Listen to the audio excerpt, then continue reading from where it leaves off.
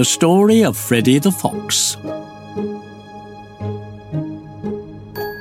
"Why do we have to go away for Christmas?" said Freddy the Arctic Fox.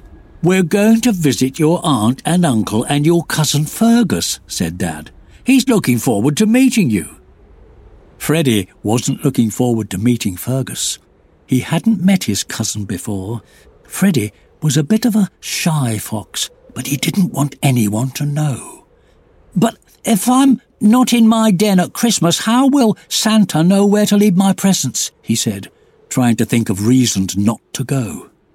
"Oh, Santa knows where all the little foxes are at Christmas time. Don't you worry about that," said Mum. "And anyway, Dad's texted him to be sure." Freddy didn't know that Dad had Santa's number or that Santa even had a phone. But one thing he did know was that Dad could do anything, so this was probably true. The journey to Fergus's den took days. It was freezing cold, even for furry foxes, with slippery snow and deep drifts. And when the wind blew, it was enough to knock a young fox off his paws. "Dad, I'm colder than a snowman's nose," said Freddy. "OK," said Dad, smiling. He looked at the fir trees close by. There were tall, slender ones, small, plump ones, and "That one," said Dad. It was perfect. Big and bushy, the ideal place for 3 foxes to shelter for the night. Freddy crawled under the low branches. Shielded from the Arctic wind, it was warm and dry and smelled of pine needles.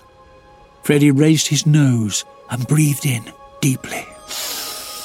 "I love the smell of Christmas trees," he said. Once Dad had been out to find food and they'd all eaten their fill, they cuddled up for the night, and Mum told Freddy the story of a magical visitor who decorated polar bears' dens with Christmassy things while they slept.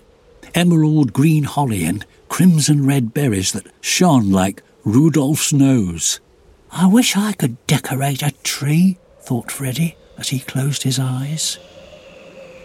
Outside, the wind howled around them, and for a second, just as he fell asleep, Freddy thought he heard footsteps crunching the snow close by. Next morning, Freddy woke to the sound of Mum calling. "Freddy! Freddy, wake up! There's someone who wants to meet you." "I wonder who it is," thought Freddy. He wasn't sure about meeting someone new. Slowly, he poked his nose through the prickly pine needles. The bright white snow, shimmering and shining in the morning sun, made him blink. It took a moment for his eyes to get used to the light, but when he did, he couldn't believe what he was looking at. There, beside Mum and Dad, was Dobby, Santa's 10th reindeer. Startled, Freddy ducked back under the tree. "Don't be shy, Freddy," said Mum. "Come and see what Dobby's done." Freddy crawled out from the tree, and as he did so, his bushy tail caught a branch, and something made a tinkly sound. When he looked around, the tree was decorated with golden pine cones and fairy lights made from sparkling icicles. It even had a shiny red bow on top. "Wow!" said Freddy, a little lost for words. It really was the most wonderful Christmas tree he'd ever seen. "Isn't it beautiful?" said Mum. "It's amazing," replied Freddy. "Glad you like my handiwork." "Or should that be hoofy work?" said Dobby. Well, Freddy suddenly realised they'd have to leave the Christmas tree behind when they left for Fergus's den. I wish we were staying here for Christmas," he said. "You could take the decorations with you," said Dobby. "What, you mean take them to Fergus's den and put them on his tree?" Freddy said excitedly. "That's right," said Dobby. "I'm sure Fergus will be delighted," added Mum. "Maybe you could decorate his tree together." "Whoa!" Hooray! Yelled Freddie, happy again. Tremendous, added Dobby. As the foxes gathered up the decorations ready for the final day's travel, Freddie started to feel nervous. What if Fergus doesn't want to be friends? He said to Dobby. Oh, I'm sure he will, she said. Why don't you play some snow games together? That's a great way to make friends. Games? Said Freddie. He hadn't imagined Fergus would want to play games with him. Yes, said Dobby. Let me see, there's snowdrift diving. Oh, just watch you don't land in a polar bear den, that wouldn't be good. Sledge racing, that's brilliant when you use your dad as a sledge. And best of all, ice hockey. You just need 2 branches and a pine cone for a puck. That's my favourite, said Freddie, feeling much better. And I bet Fergus likes it too, said Dobby.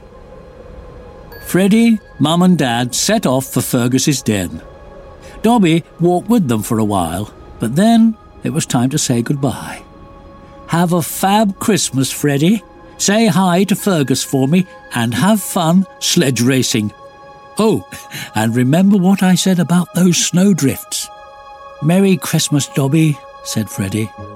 Dobby rubbed noses with Freddie, and off she went through the soft white snow, on her way to make someone else's Christmas extra special.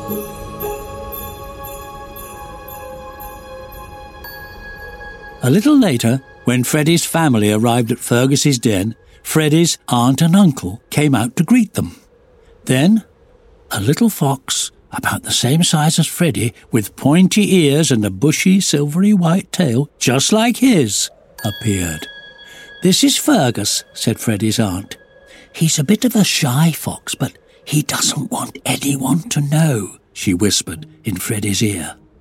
Freddie and Fergus looked at each other for a moment. Then Freddie said, Do you like ice hockey? Fergus grinned. It's my favourite, he said. Do you want to play? And the 2 little foxes bounded off into the soft snow to find sticks. Later, Freddie and Fergus went sledge racing. Then they decorated Fergus's tree with the pine cones and fairy lights that Dobby had brought.